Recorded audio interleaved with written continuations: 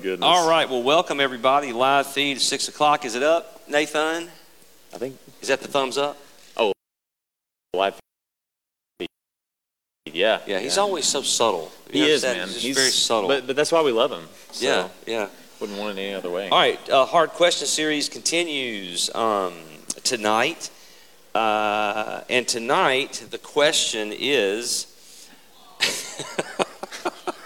Bing, bing, bing, bing, bing, bing, bing, bing, bing. We have a winner. And I know Jim Winchester was the one that put this question out there. I know he's the one that did it. Is it okay to dance in church? He's shaking his head no. Jim Winchester put that question out. Yes, you did. The mystery will remain. If it wasn't you, it was Jack Cantrell or it was Bruce Fout. One of the two. I know who it was. Okay, after such a serious topic last time, I feel like having this one's kind of nice. Now let me give you just a statement before we start this. For those of you that are watching on live feed, hopefully there's some of you out there. You may be asking yourself this question: why are we asking this question? Okay, and let me just explain to you, because we don't give this intro explanation every single night that we do Wednesday night Bible study, because most people that are members here have been tracking. We've been doing this for months, and we do it for a long time to be sure there's consistency and that you get a good, full understanding of what we're talking about. This was asked by one of our church members anonymously. We didn't ask people to put their name on the questions. Mm-hmm. And so for weeks, we had boards up in the vestibule out there, and we had people put questions that they wanted to ask. And so, no holes barred. We let people ask anything they wanted to ask. And some of the questions were kind of in the same realm, so we kind of blended them together a little bit, or kind of in the same category. And so we did not want to avoid any of the questions, no matter how controversial or silly sounding they may be, because somebody in this church put that question up there. Okay, yeah. So serious to them. So somebody is serious about this question, and so we took this question seriously about dancing. And we have answered some pretty hard questions. We have answered some hard questions. Wouldn't you all agree? I mean, we've wrestled with some hard questions in here together, right? Not just me and him, but the whole point of the series was to give you an opportunity to ask questions that you've always wanted to know the answer to. And of course, the troubling part of that is there's not always a real easy to those hard questions, which is why they are what? Hard question. Exactly. All right, so Colton, take it away, and we'll have some fun. All right, can you hear me? Dick Peach is not here, is he? I was hoping Dick would be here. Man, brother we asked Dick. him to dress up like Elvis and come dance for us tonight. He's the one always up in the choir, about to, ascend into heaven. So Dick God's about to take him home, or he's begging God to take him home. He's always the one dancing and jumping. So yeah, the question tonight is it okay to dance in church? Okay, so past our lovely little slide here. Who knows what movie's that from? Footloose. That's right. So is it wrong to dance in church? And I think there's going to be a lot of things we're going to say about this. Not just is it wrong to dance in church. We're also going to consider, is it wrong to dance in general, that kind of thing, and just kind of go over the whole smorgasbord of the theology of the dance. So along with dancing... Theology of the dance. I like dance. That. Did you like that? The theology of the dance. So is dancing church wrong? Along with dancing, we will consider music and all of its various forms, since they always come together. As we look at the question of dancing in church, we will also consider what forms of music may or may not be appropriate in church as well. So, obviously you can't really have dance, or you're going to look really awkward and kind of silly, honestly, if you're dancing without the music, okay? I have heard of the silent discos. Anybody heard of the silent discos? I have never heard of the silent disco. I have witnessed a silent disco, and I will tell you... no idea what you're talking about. I did not want to be a part of that at all, because it looked very, very awkward. We need music when we dance, and so we will consider various forms of music and talk about that as well. It is important to keep in mind that the styles and types of dance are so vast that we need to consider what styles, if any, might be acceptable in church and which are not. Are all styles of dancing prohibited, or are there some styles that are acceptable? Okay, so I think that's a pretty fair thought as we think through this.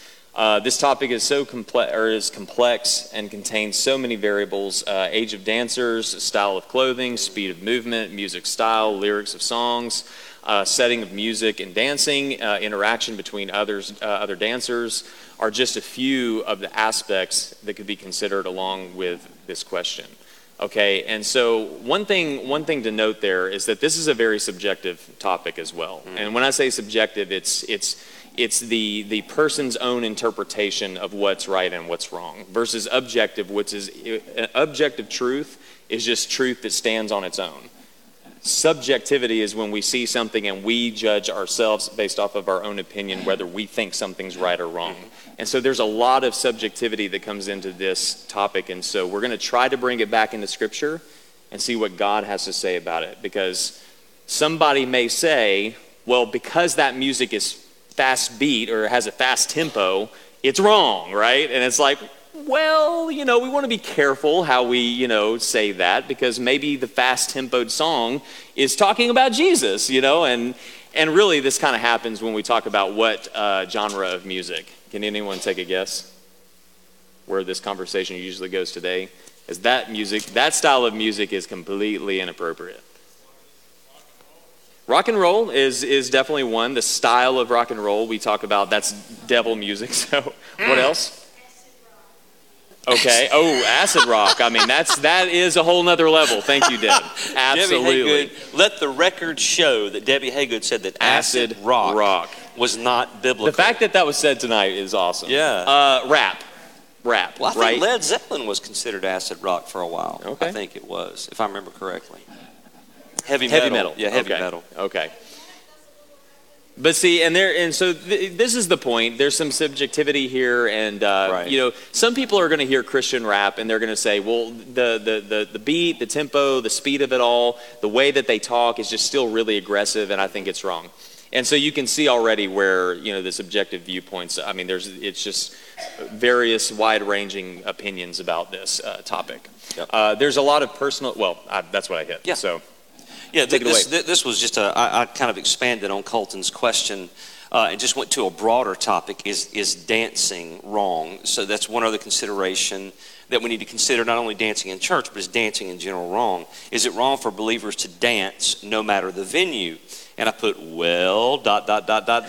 right? Well, it depends. He's kind of covered some of this. Mm-hmm. It depends on what type of dancing and what type of music. This is where the subjectivity comes in, okay? So I just was curious, who here danced at their wedding if you're married? I did. Angie and I cut a rug, let me tell you. We did too. Who had others dance at their wedding? Okay, wonderful. Who has been on a cruise with your spouse or family member and danced? I don't know why I specified cruise. I just know that, what happens on the cruise stays on the cruise, right? Okay. That's just a joke. I'm just live feed. We're just trying to engage everybody. True, all right, is it wrong for teenagers to dance at a prom? That's a question that needs to be asked. Yeah. Is it wrong for adults to go to clubs and dance? Okay, all this kind of falls into this. Is it wrong for children and adults to learn how to dance recreationally or professionally? Okay, these are all questions that kind of branch out of this dancing question for Christians. Okay, just wanting to open it up. Now, there's two, when you start talking about worship, throughout history, there's been two camps of like how we determine what is okay to do in a worship service. And these two camps are derived from the Bible. One of them is called the regulative principle, regulative, however, we're from Mississippi, regulative, whatever. The other one is called the normative principle, and I'm just going to read these for you so you'll be familiar with them, okay? The regulative principle of worship maintains that Scripture gives specific guidelines for conducting corporate worship services and that churches must not add anything to those guidelines. For example, churches following the regulative principle in worship often do not use musical instruments, right? Since there is no New Testament command or example that would warrant their use in church. I know that's shocking, but that's true. The normative principle is the idea that anything not expressly forbidden by Scripture can be used in corporate worship. One of the foundational differences is that the former considers the Bible's instructions as a strict code of conduct, while the latter sees them as principles to follow. Both hold to the truth of God's word, but they differ on whether or not it clearly establishes an unalterable blueprint for corporate worship. So, and as always, in my theological journey, whenever I've been put against two different principles, I typically fall smack dab in the middle of both of them. And I'm always going to go to Scripture to get my directives from in pastoring a church, making decisions for the body of Christ and so forth. But in this case, in worship, it is, the way we do worship today, is that the way it's always been done throughout Christian history? No, I guarantee you it's not. No. So that's why fighting over worship is silly. It really can be silly. Unless it is something that is completely ungodly and expressly forbidden in Scripture, you don't need to be so quick to judge and so quick to pounce, is what I would say. Right. So, back to you.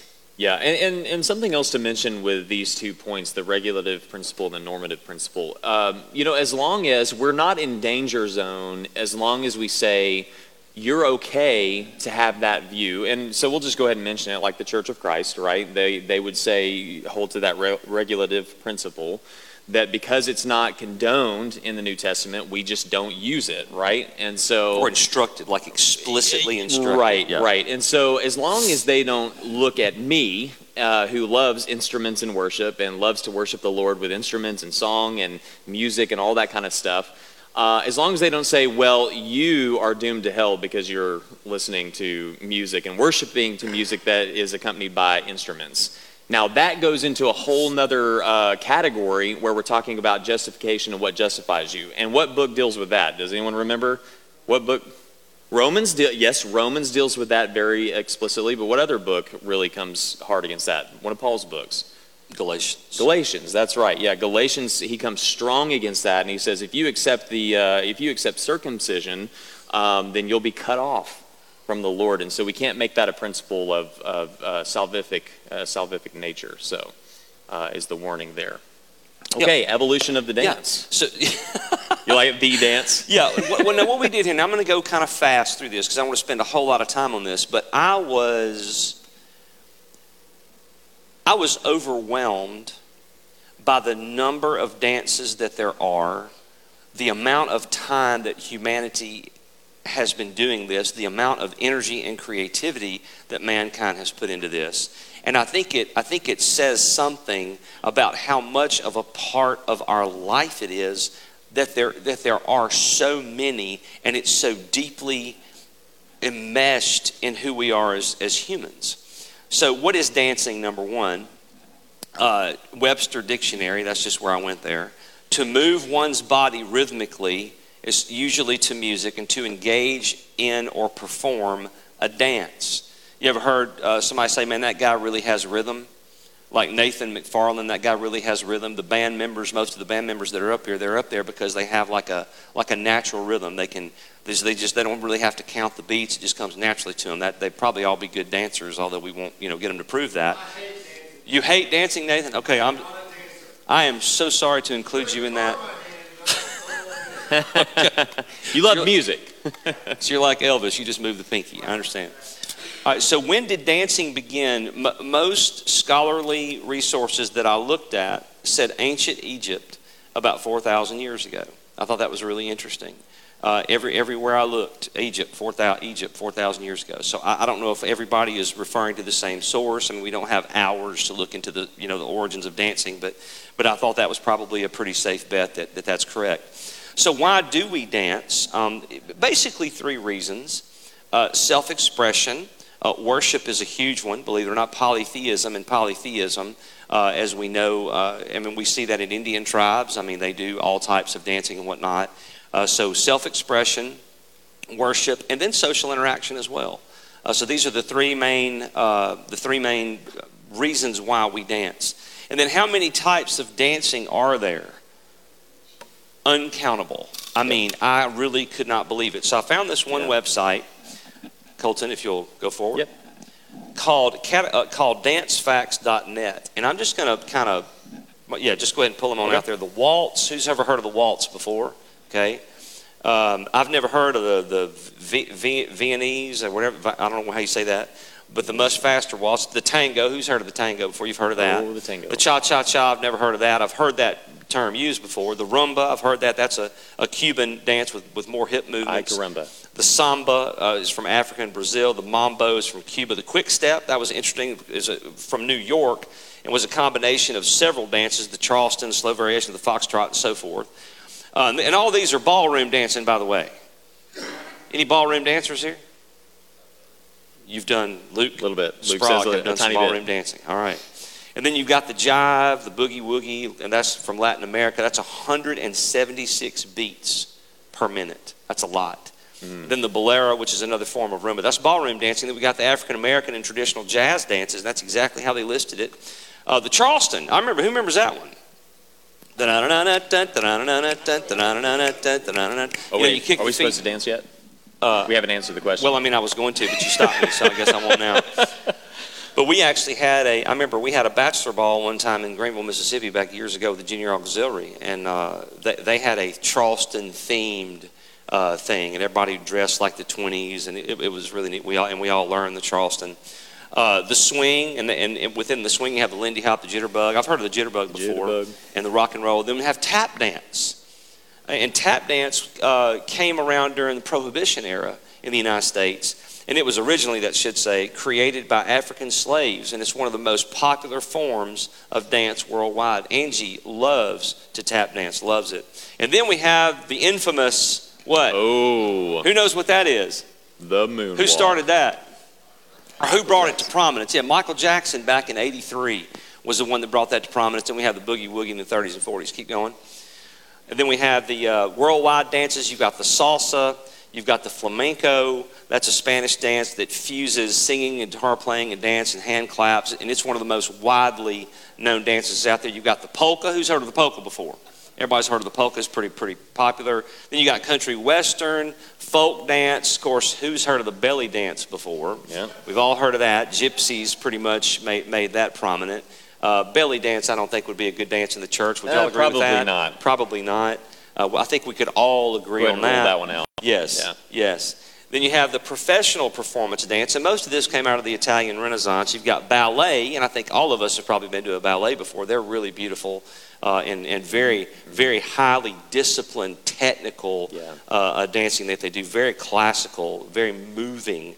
Then you got contemporary dance, concert dance, modern dance, tap dance. All those are kind of blended into that. Your modern dances, you've got the house, and I have no idea what that is. I looked some of these up if I didn't know.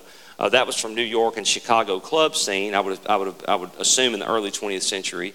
Now I'm more familiar with the punk and the rave and disco because when I went to college, that was what was going on in the bar scene back when I was lost and I wasn't a believer yet. I heard all of those terms: punk, rave, and disco.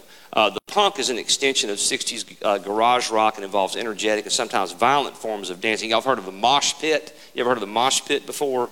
Slam dancing, you know what that was? They'd get a running start and hold their hands like this and jump up in the air and crash into each other, trying to hurt each other. Sounds painful. Yes. Yeah. And then the rave dancing, and everybody's heard disco. Where's the modern day VBS? The modern day VBS would dance. Probably not be in any of these, Okay. I wouldn't say. And of course, disco, who's heard disco? And what movie brought that to prominence? Staying Alive, absolutely, with John Travolta. Put him on the map. All right, go ahead. Then you've got the hip hop and the funk dance, break dancing. Who remembers that? When break dancing hit the scenes, all kind of but disappeared now. Then you've got bounce, electric boogaloo, street jazz, juking, locking, and popping. So all this stuff is just, it's humanity's way of expressing their gifts and talents through dancing. And so I think the fact that it's a huge part of our culture, says something. And we know, I don't know if we'll get to all of it tonight because, of course, tonight we'll probably have two nights of this. But there is biblical precedent for dancing. I mean, it's not... I believe that the reason why it has been demonized, would you agree that it's been demonized to a certain degree? I was raised up knowing that Christians didn't dance or people in the church didn't dance. And I just was like, man, I love to dance. I just must be terrible. And we're going to get into, we really tried to mix it up a little bit tonight and have fun with this topic tonight. We've got a few examples, illustrations, a little bit of history for you about kind of where Baptists traditionally have viewed, which I think you probably already know where that's going anyway. But just to kind of give you guys a full-orbed view of, the interpretation of dancing. And I guess we could segue to this next slide here on that note. Starting with, I guess, our spiritual ancestry, talking about the Jewish nation, talking about Israel. And, they worship, although they don't believe in Jesus as the Messiah, they worship Yahweh. And they worship, 1/3 of Yahweh. So we need the other 2/3 there. But anyway, so, I guess we made this connection tonight to say if the Jewish nation believes that dancing is acceptable in some form or fashion, then maybe there's some credence to dancing being okay. And so if we can pull this video up and make it work, that'll be a lot of fun. So just to see dance demonstrated by attention, please. Thank you. Good Jewish evening, ladies wedding. and gentlemen, and welcome here this evening.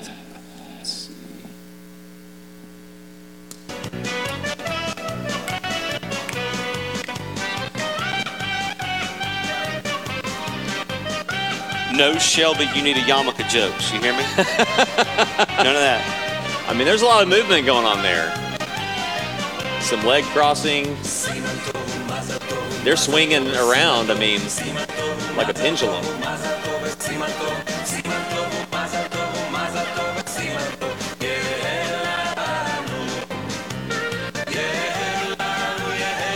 My favorite part is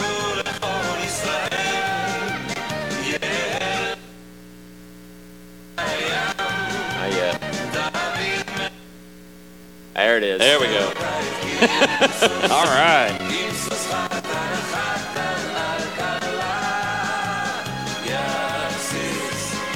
She looks like she's terrified for her life, but other than that, I wonder if she's strapped into that chair. oh, I think she's holding on For dear life. Yeah, that's See my right. hands. She's gone into cat mode.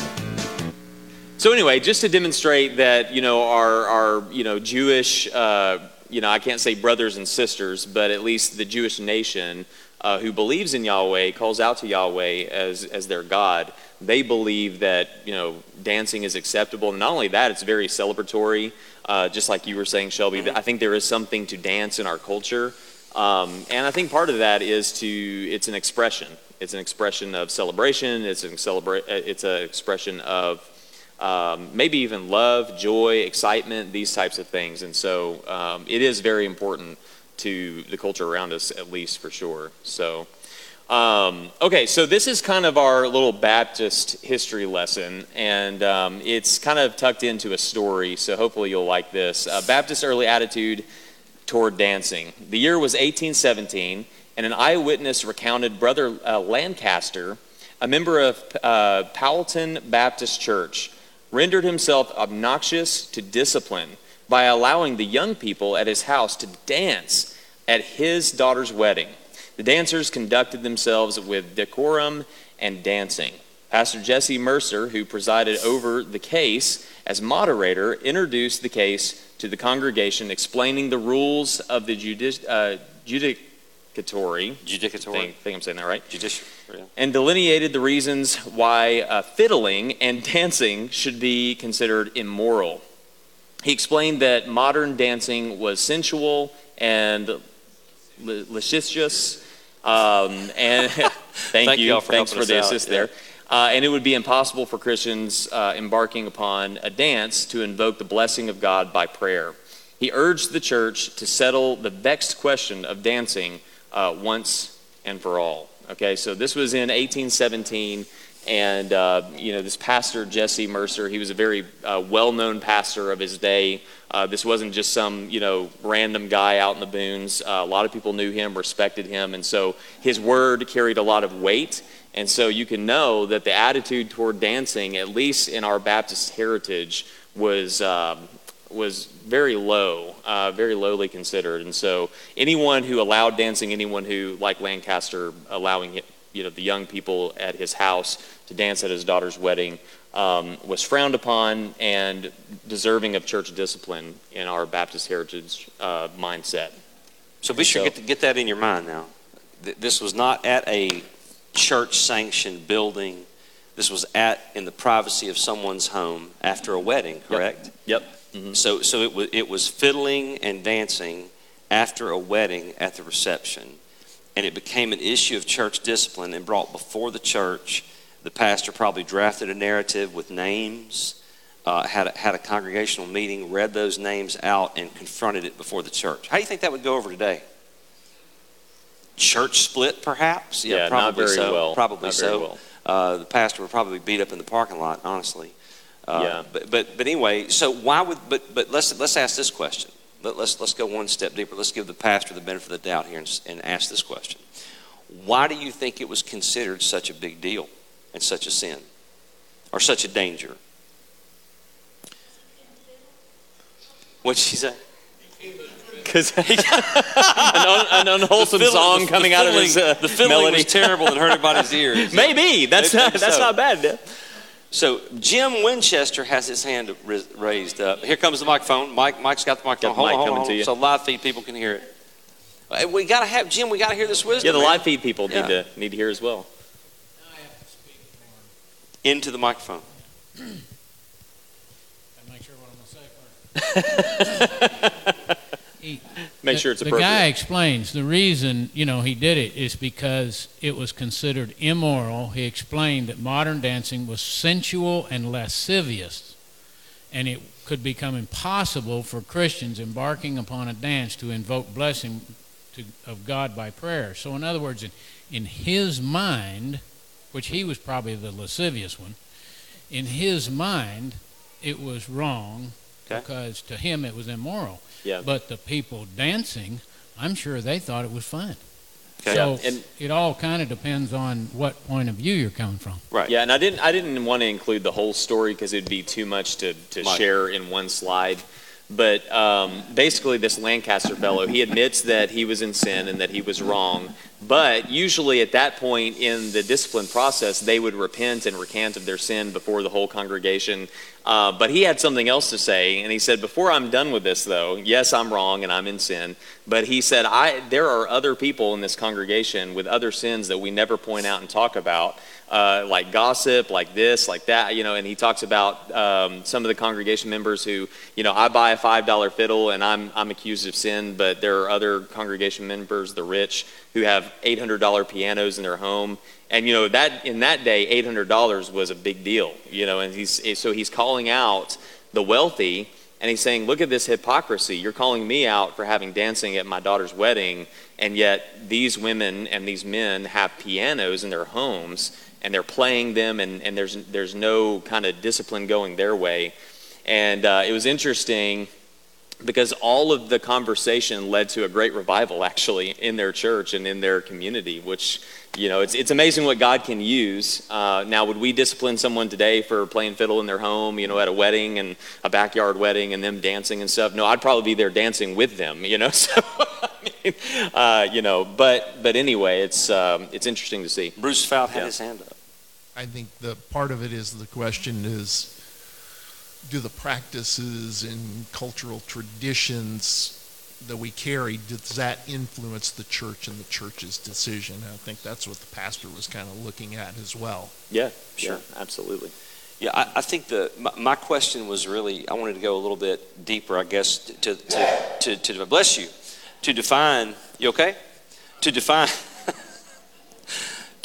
Jim, rightfully so, went back to this panel and said that it was sensual and it was, how do you say that word? Lascivious. Lascivious, okay. Man, What thank you, exactly does that mean? It's like very, like use all things that are no good. Okay. Sexually orientated. Okay, meaning that dancing, the act of dancing, the visualization of dancing at the wrong place, at the wrong time, in the wrong way, could entangle one into or cause one to sin. That's basically what his argument was. Yeah. Okay.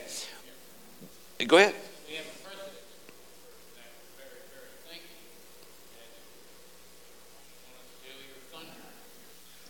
I don't know. Yeah, Yeah, we're going to go there. We're going to go there, but you can Yeah. talk about it. You can talk about it. Well, David is bringing the ark back into Jerusalem, and he is just beside himself in Yep. joy Mm-hmm. that he's bringing the ark back into Jerusalem where it belongs. And so he's dancing, and, they're playing music and harps and blowing Yeah. horns, and they're just having a great old time. And it's all for the joy and the glorification of God.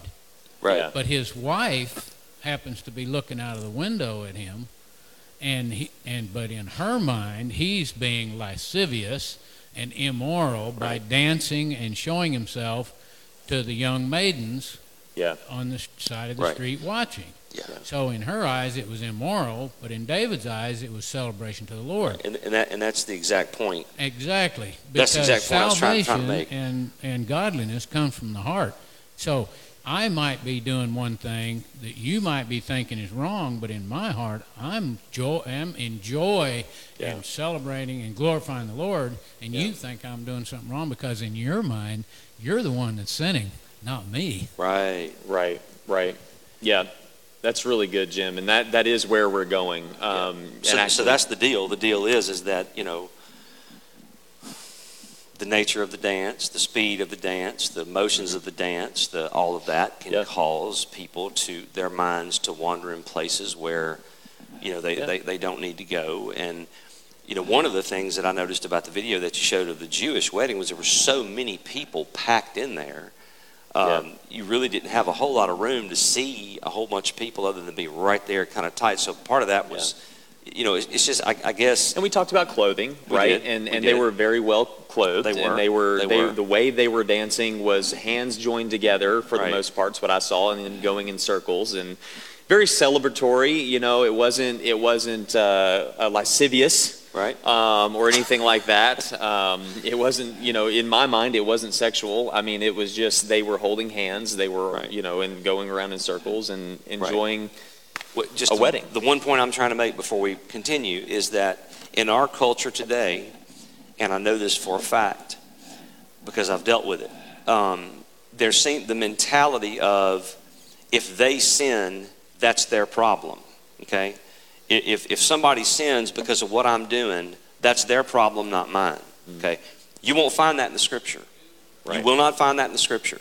In the Scripture, it is very clear. Christ gives multiple warnings. Paul gives multiple warnings that if something you do causes someone else to sin, it is greater than a millstone be tied around your neck and you dropped into the sea.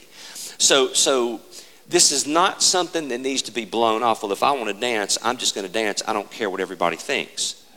You can't think that way. You have to consider how your actions affect other people. I'm not saying that dancing's wrong. I dance. Angie, and if knowing what I know now, if you roll back the clock and I married Angie all over again, guess what I would do after the wedding? Dance, yes, because she is my wife and she is the one person on earth that I am sanctioned to do what with? Dance, right? Dance. So it's okay. But I think that some of the things, I know some of the things that I participated in before I was a Christian, and some of the things that I see young people participating in today is not healthy for them to be doing. That's all I'm trying to say, is that this issue is it's not something that you just need to laugh off and think that it's a joke. Yeah. It's something that you really need to take seriously, which is why this person asked this question, I would assume. Yeah, absolutely. Yeah, that's good. Okay, so we are going to, and if you have your Bibles, we're going to go to 2 Samuel 6, 16 through 23. And just to kind of give you a little bit of context and all that, just make a few comments before we read the passage. In 2 Samuel 6, 16 through 23, David dances before the Lord in celebration that the ark of God was coming to Jerusalem, just like Jim so eloquently told us. After gaining the ark back from the Philistines in 1 Samuel 6, we are told that it was taken and rested at the house of Abinadab. The ark was being moved from the house of Abinadab to the center of Israelite worship, Jerusalem. Along the way, we remember this really interesting story. Along the way, Uzzah. Yeah, that's what I would say. I can't talk tonight. Is struck down by God for touching the ark. So we see the seriousness of God's judgment, which, by the way, we're going to bring that back in, so that's why we mention it. You're like, what does that have to do with dance? Well, we'll get there. But Uzzah touches the ark because the ox stumbles, and he grabs it, and God breaks out against him, as David says. And so kind of some interesting circumstances, even bringing the ark into Jerusalem. As the ark was brought into the city of Jerusalem, David dances before the Lord in celebration. Leaping and dancing before the Lord is actually the language used. Michal, am I saying that right too? Michal, that's what I always say. Accuses him of being vulgar and shamelessly uncovering himself. Okay, so and the thought there was that while he was moving around and dancing, that they were able to catch glimpses of him up underneath his underself. Yes, if you want to. So it wasn't say it like that he way. was out flashing people. Because No. I've heard people say that he danced naked before the ark. That's not what the Bible says. The Bible doesn't say he danced naked, does it? I mean, I don't think it does. Right. So in the process of him moving and shaking and dancing and lifting up, I mean, you know what happens when you lift up your arms? What happens? Your shirt comes up, sometimes shows your belly and stuff, especially us guys that have these beautiful bellies, amen? And so when that happened, it sounds like that you were able to catch a glimpse of the private area of David, and so that's why this has been so controversial. And probably Michal, she makes the comment she does, which we're about to read, because she's jealous. So you'll see that as we read the account. So go ahead, Jack. Not too far off the subject, but we have to realize David was in a fit of joy because they were initially moving the ark against God's command. Yeah. And with the cart, once Uzzah died, then they got the poles and they strapped it and they picked the ark up like God intended it to be carried, and they carried it the rest of the way into Jerusalem. Yeah. And yeah. that brought out the joy in David. Yeah. I mean, because there's a moment there of Because awkwardness. they were honoring God at that point. Yeah. Yeah. Where before they were moving it like it wasn't supposed to be moved that way. It was it was instructed to Moses how it was to be moved. Yeah. Yeah. And that's the way. Well, it's interesting. That's the way the Philistines, right? It's interesting you mentioned that. That's the way the Philistines. We just mentioned that the Philistines were the one that took the ark, and then all this crazy stuff happens to the Philistines, and they're like, "Get that thing out of here! Out of here, man! Get it out! Yeah, we don't want it, And so they send it back, and they send it back on a cart, And so that's a really good observation. And so all of this, great point, Jack. All of this is to celebrate God and the ark, which represented what? God's presence, yeah. right? Coming back right. To Jerusalem, to the people of Israel. So very neat. So let's read it, the account here, starting in verse 16. As the ark of the Lord came into the city of David, Michal, the daughter of Saul, looked out of the window and saw King David leaping and dancing before the Lord, and she despised him in her heart. And they brought in the ark of the Lord and set it in its place, inside the tent that David had pitched for it. And David offered burnt offerings and peace offerings before the Lord. And when David had finished offering the burnt offerings and the peace offerings, he blessed the people in the name of the Lord of hosts, and distributed among all the people, the whole multitude of Israel, both men and women, a cake of bread, a portion of meat, and a cake of raisins to each one. Then all the people departed, each to his house. And David returned to bless his household. But Michal, the daughter of Saul, came out to meet David and said, "How the king of Israel honored himself today, uncovering himself today before the eyes of his servants as female servants, as one of the vulgar fellows shamelessly uncovers himself." And David said to Michal, "It was before the Lord who chose me above your father and above above your father and above all his house to appoint me as prince over Israel, the people of the Lord, and I will celebrate before the Lord. I will make myself yet more contemptible than this, and I will be abased in your eyes. But by the female servants of whom you have spoken, by them I shall be held in honor." And Michal, the daughter of Saul, had no child to that day of her death, or to the day of her death. Okay, so the case of 2 Samuel 6 16 through 23. Just a few points to point out here. Was it wrong for David to dance before the Lord as the ark was brought into Jerusalem? Michal certainly thought so, right? She was pretty angry about this. But what's God's verdict? Okay, that's what we want to get to. That's the most important thing here, that we orient our hearts toward God and ask him how he feels about this situation. Notice David is said to be dancing before the Lord. You see that in verse 16. David was most likely in front of the ark, and what was so important about the ark? What was it that was so important about it? Again, we noted this already. God's presence. God's presence was in the ark, on top of the ark at the mercy seat. Also recall what happened to the last person who did something around the ark and ended up being put to death by the Lord. Who was that we noted just a minute ago? Uzzah, right? And I think that this is an interesting connection, and I'm just taking a little bit of pastoral license here, but I think it's interesting to note that if you fool around and you offer worship that's unacceptable to the Lord in his presence, that's a serious deal. And the fact that God didn't break out against David in this moment, I think is very telling. All Uzzah did, we would say, right? All he did was he grabbed the ark. And this represented the pure holiness of God in all its rawest form. And he touches it, and he can't even touch that, and he dies. And so I think it's important to note that David doesn't just get completely obliterated in that moment. It must mean that he's doing something right. Also, if David was worshiping the Lord in an unfit way before the presence of the Lord, he may have been consumed or put to death. Recall what happened to the sons of Aaron, Nadab and Abihu, when they offered unauthorized fire before the Lord. Do you remember what happened to them? They were completely consumed by the holy fire of God because they offered this unauthorized offering before the Lord. And so again, we can't think of this as too far off. David is offering some kind of worship to God here. He's before the ark, right? The presence of God is there.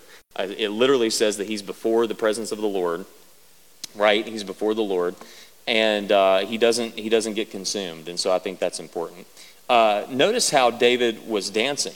He was leaping and dancing, verse 16 says. Michal says that it was vulgar and revealing.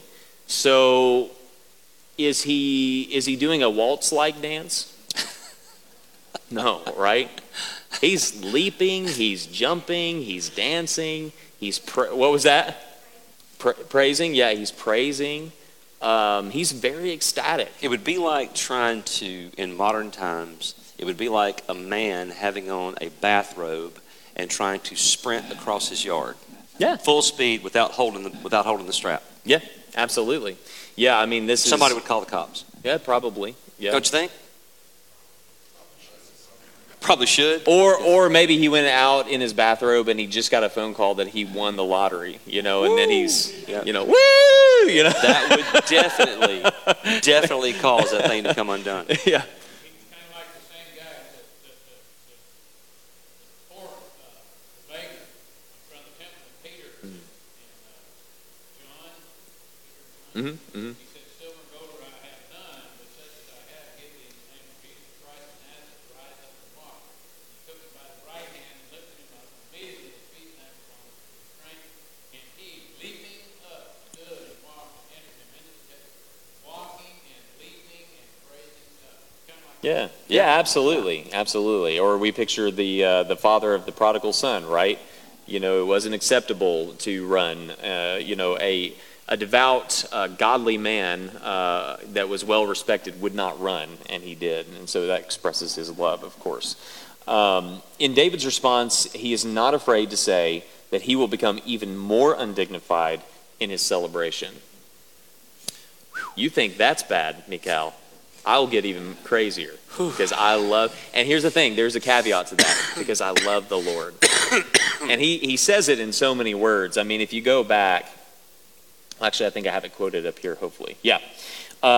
In his response, if you notice from David's response, he says this: "It was before the Lord who chose me above your father and above all his house to appoint me as prince over Israel, the people of the Lord. And I will" what? Celebrate. I will celebrate before the Lord. Michal, you're not going to stop me from praising my God in the good thing that he has done. You should have joined me in praise. You should have joined me in worship. Was I crazy? Yeah. And I'll become even more undignified than this. But you should have joined in on the party and the celebration and the fun, and you didn't. Your heart was bitter and sour. This would be a great, a great case for, seeing someone whose heart has turned bitter, because hers certainly was. But he says, and I will celebrate before the Lord. I will make myself yet more contemptible than this, and I will be abased in your eyes, but by the female servants of whom you have spoken, by them I shall be held in honor. Mm-hmm. David's heart was set on the glory of God and celebrating the joy of God's presence, coming to the center of Israelite worship. His focus was completely on praising God with all his heart. We've talked about the heart already and how important that is. One factor of dancing we have not yet considered is the question of motivation, okay? At least in our slide, we haven't really talked about it. We've hit on it a little bit as we've talked, when we talked about the heart. But motivation, why? Why are we dancing? And would that motive be glorifying to the Lord? So this brings in a whole different mode of thinking. Why am I going to this place where dancing is happening, where celebration is happening? If I'm going to a club, why am I going to a club? That's probably not for godly reasons, and so we need to really, work on our hearts with that, right? But if we're going to the house of the Lord, and, let's just say the congregation is okay with being excited about God and, maybe tapping the foot and, maybe, jumping up and down a little bit and clapping their hands. And so, the heart motive there, what is it? It's to worship the Lord. And so this is the really the key and the important note here. Last of all, notice God's response to Michal. Based on these observations from this occasion, we have to say that David was not wrong or in sin for dancing. In fact, we actually have to say he was right for dancing. Because what does God say to Michal? Or what happens to Michal that clearly shows God's disfavor? Barren. She was barren for the rest of her days. Right? Mm-hmm. It's wild. Jim had his hand up. Tragic. Sure, man. Sure, absolutely.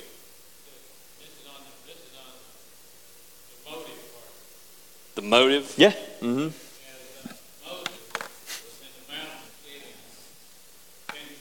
Yeah.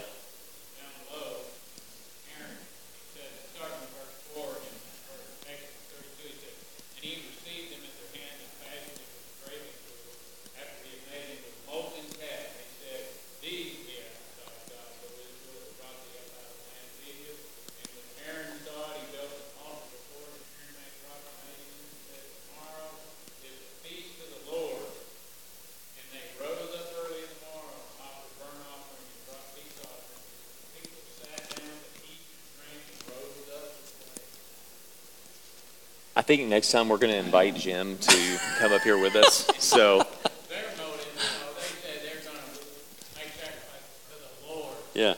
They're talking about a golden calf. Yeah. Yeah. It's motivating your heart. They're Yeah. celebrating dance and all that. Right. Immoral and lascivious. Right. Yeah, Right. and actually that's right where we're going, Jim. That's why we're going to have you up here next time. Yeah. So again, to the heart of the issue, and I think we can end on this slide. I think it'd be fine. Mm-hmm. Exodus 15:20 is another example of commendable dancing before the Lord. So let's talk about commendable dancing first. So if you have your Bibles, you can go there if you want. It's up on the screen as well. For when the horses of Pharaoh with his chariots and his horsemen went into the sea, the Lord brought back the waters of the sea upon them. But the people of Israel walked on dry ground in the midst of the sea. Then Miriam, the prophetess, the sister of Aaron, took a tambourine in her hand, and all the women went out after her with tambourines and dancing. And Miriam sang to them, "Sing to the Lord, for he has triumphed gloriously. The horse and his rider he has thrown into the sea." So they're shaking the tambourines and they're dancing and they're praising God for the fact that he defeated their enemies. And so this is acceptable worship for God, to God, in the form of tambourine music and dancing, right? And the motive here, so we're looking at the heart of worship, right? And so the second half, we're going to where Jim went there. So we see here in the heart of Miriam and these women, they want to express a song of praise to God. And it's a beautiful thing to worship the Lord in that way, to dance full of zeal and excitement for what God has done for them. And then you see in this other passage in Exodus 32, however, later in Exodus 32, the same people are judged for dancing. Why? We see it here in verse 19. And as soon as he came near the camp and saw the calf and the dancing, Moses' anger burned hot, and he threw the tablets out of his hands and broke them at the foot of the mountain. We don't have enough time, but if you went back and looked at verses 1 through 10, it talks about the motive of the people, why they had this golden calf built. Basically, they felt like, well, Moses has abandoned us, God has abandoned us, we're going to fashion for ourselves a God that will lead us, right? They want, what do they want in that? That's a good question. Something to see. Okay, so their hearts are yearning for something that they can visibly see, right? They didn't see Moses come back down, so they were wanting to fashion their own answer. What else? Let's go a little deeper. What else did they want by fashioning a golden calf and saying, well, Moses has deserted us, and so we need someone. We need something else. They made it their God. That's right. They made it their God. What about security? Right? You think they were longing for a little bit of security? Well, they're thinking back to Egypt. I mean, they're trapped in the. I mean, from the moment they left out, they were wanting to be back in Egypt. So I think that the memories of Egypt and the cows and the meat and the food and the plentiful, all of that. The golden calf, I think, represents Egypt. Well, this is a good study for our hearts because partially. I mean, yeah. I think you can say that. Yeah, and I think it's a good study for our hearts because I think you're absolutely right. I think that most of the complaining from the Israelites in the wilderness, what was it? What was it about? What was the content? Food, hunger, food, and water. I mean, wasn't it? And then what would they always say, accompanied with, "We want food and we want water"? What would they always say? Yeah, I wish we could go back to Egypt where we had the meat We followed pots. you all the way out here. We had it great in Egypt. We need to go back to slavery. And what was that for them? That was comfort. That was security. They're remembering those things, and they're depending in that moment on themselves. Because what's behind the face of an idol, right? What's behind the golden calf? It's really them, isn't it? They're depending on their own strength, their own control, their own power to try to muster up enough spiritual energy within them to change their circumstance and their situation. And it leads them to what? Dance. To dance before this golden calf was part of what they did. At least they chanted as well because Joshua was like, Moses, what's going on in the camp down there? It sounds like some singing and some, something. We're missing the party. And then he gets down there, it's not so much a party. Yeah. But they're crying out for security. They're crying out for comfort. And I think this is a really good point for us because when we think about, is it okay to dance in church? Is it okay to dance, right? We're kind of considering all of that. I think it comes back to our hearts. It comes back to, well, why are you dancing? Why are you? And we could even take that a step further. Why are you raising your hand in the church? I don't think it's a sin to raise your hand in the church to the Lord. But if you're raising your hand and you're like, I wonder what these people think about me. Man, I bet they think I am holy. Then we got a real problem, right? Because it's like, you're not worshiping God at that point. Who are you worshiping? Yourself. Boom, right? And so again, it comes back to the heart of worship. Just like in Spider-Man when he says, it's the heart. Osborne, okay, you just got to watch it. But anyway, so it comes back to the heart of worship. And lastly, I think we get to go through these Psalms, and then we'll be done. Psalms, I just want to read these, and then no more comments, because these are so good. The Psalms command dancing. Psalm 30:11. You have turned from me my mourning into dancing. You have loosed my sackcloth and clothed me with gladness. Psalm 149:3. Let them praise his name with dancing, making melody to him with tambourine and lyre. Psalm 150 verse 4. Praise him with tambourine and dance. Praise him with strings and pipe.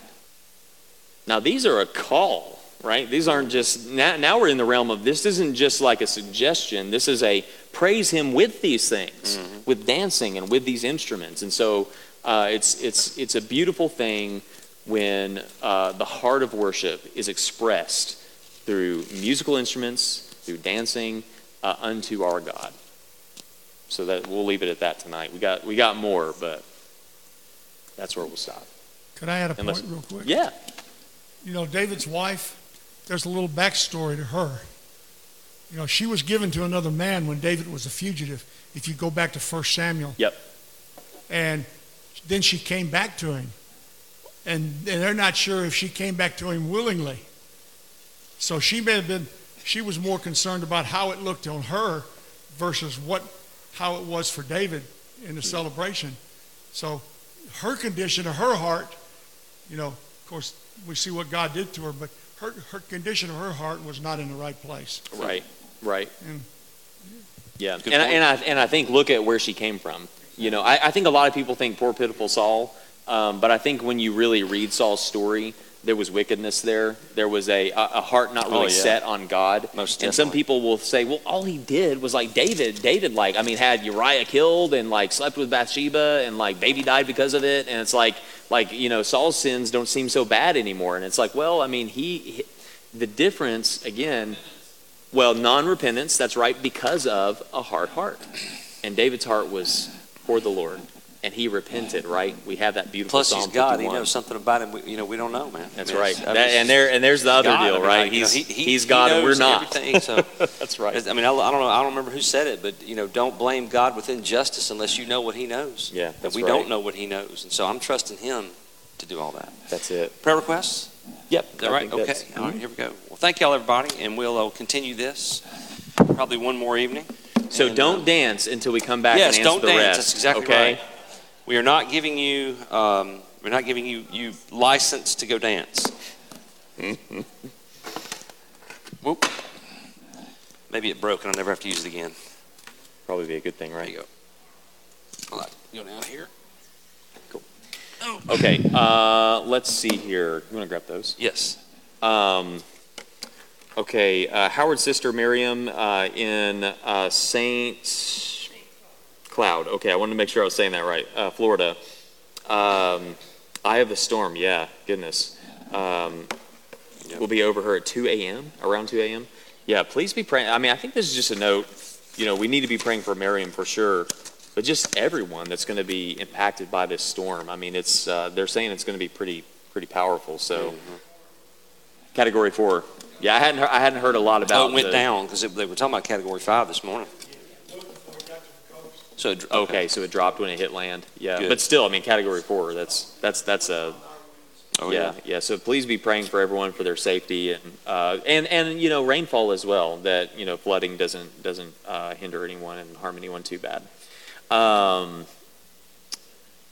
Let's see. I think John Denton put something about friend in Florida as well.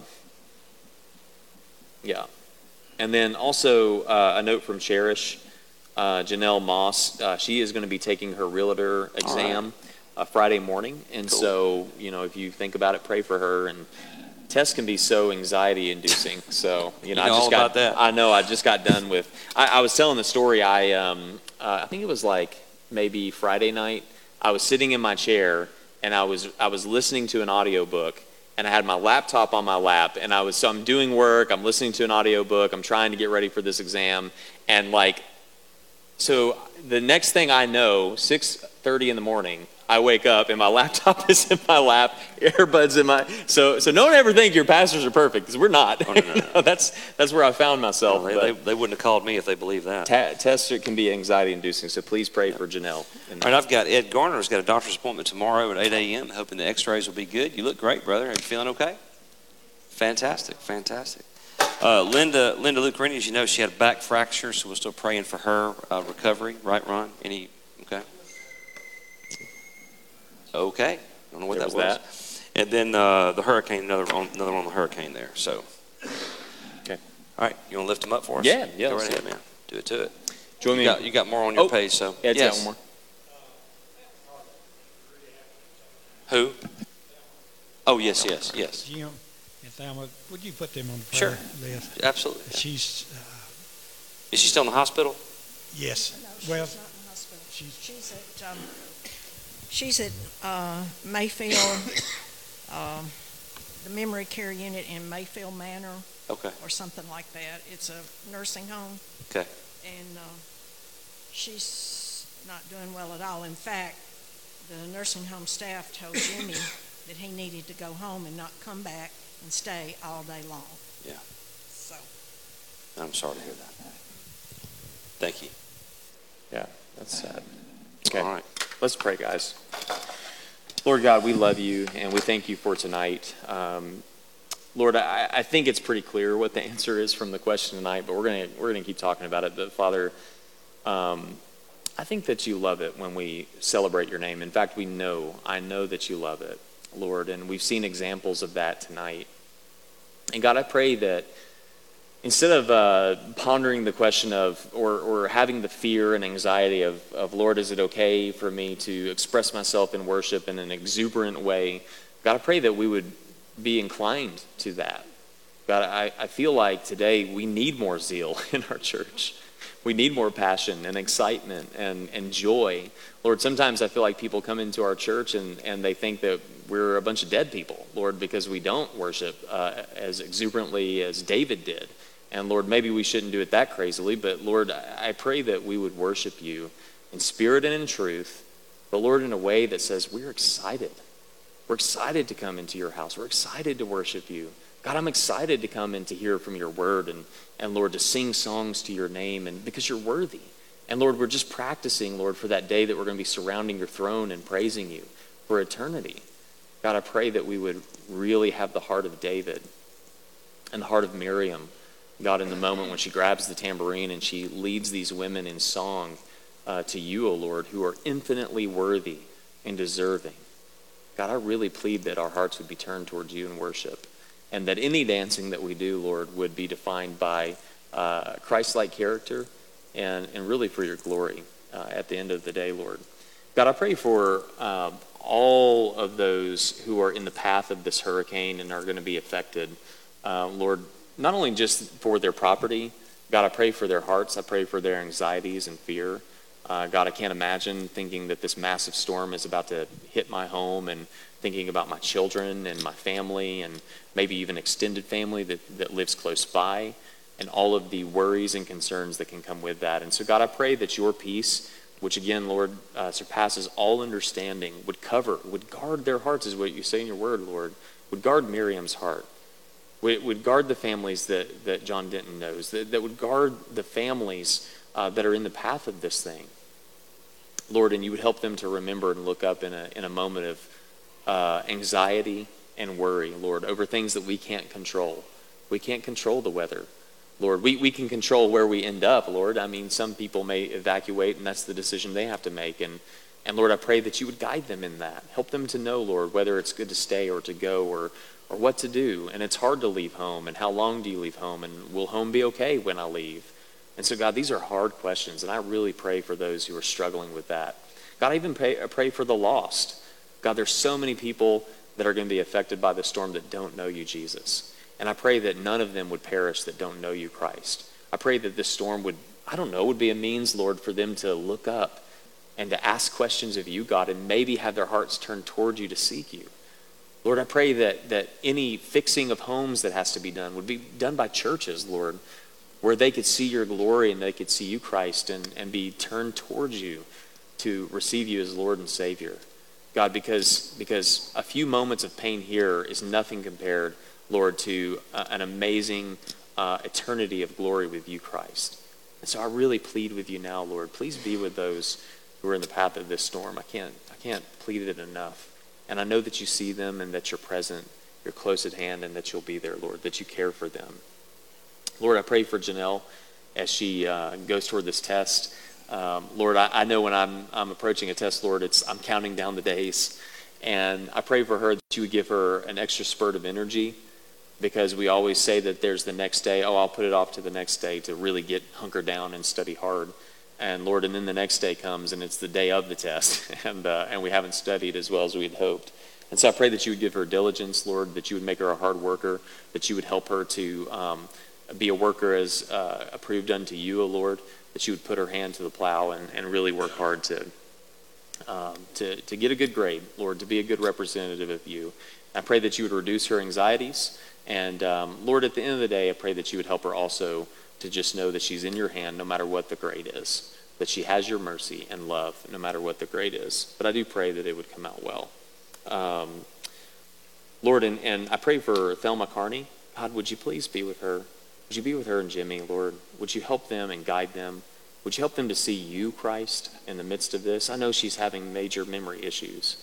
But Lord, maybe as a sweet mercy, Lord, she would see you and she would remember, Lord, your glorious truth. Lord, the fact that you came to save and redeem. And Lord, that would be a comforting thought for them, oh God. And Lord, I do pray for Jimmy that you would help him to turn to you, Christ, and to depend upon you, to seek you out with all of his heart, and to do what needs to be done, Lord, in the midst of that, Lord, I pray. Lord, I pray for Linda and her back. God, we our hearts go out to her. Help us to bear her burden, to know how we can care for Ron and Linda as she's going through, I'm sure, pain and suffering in this moment. God, I pray for her and that her recovery would be quick. God, I plead that, Lord. And then I pray for Ed Garner's doctor's appointment. Lord, would you be with him? Lord, we love our brother Ed. And God, would you protect him and Judy from worry and anxiety and just to trust you, Lord, because you are so very good. We love you, Jesus, and we thank you for tonight. It's in your heavenly name we pray. Amen. Amen. Good night, everybody. All right, guys. Good night.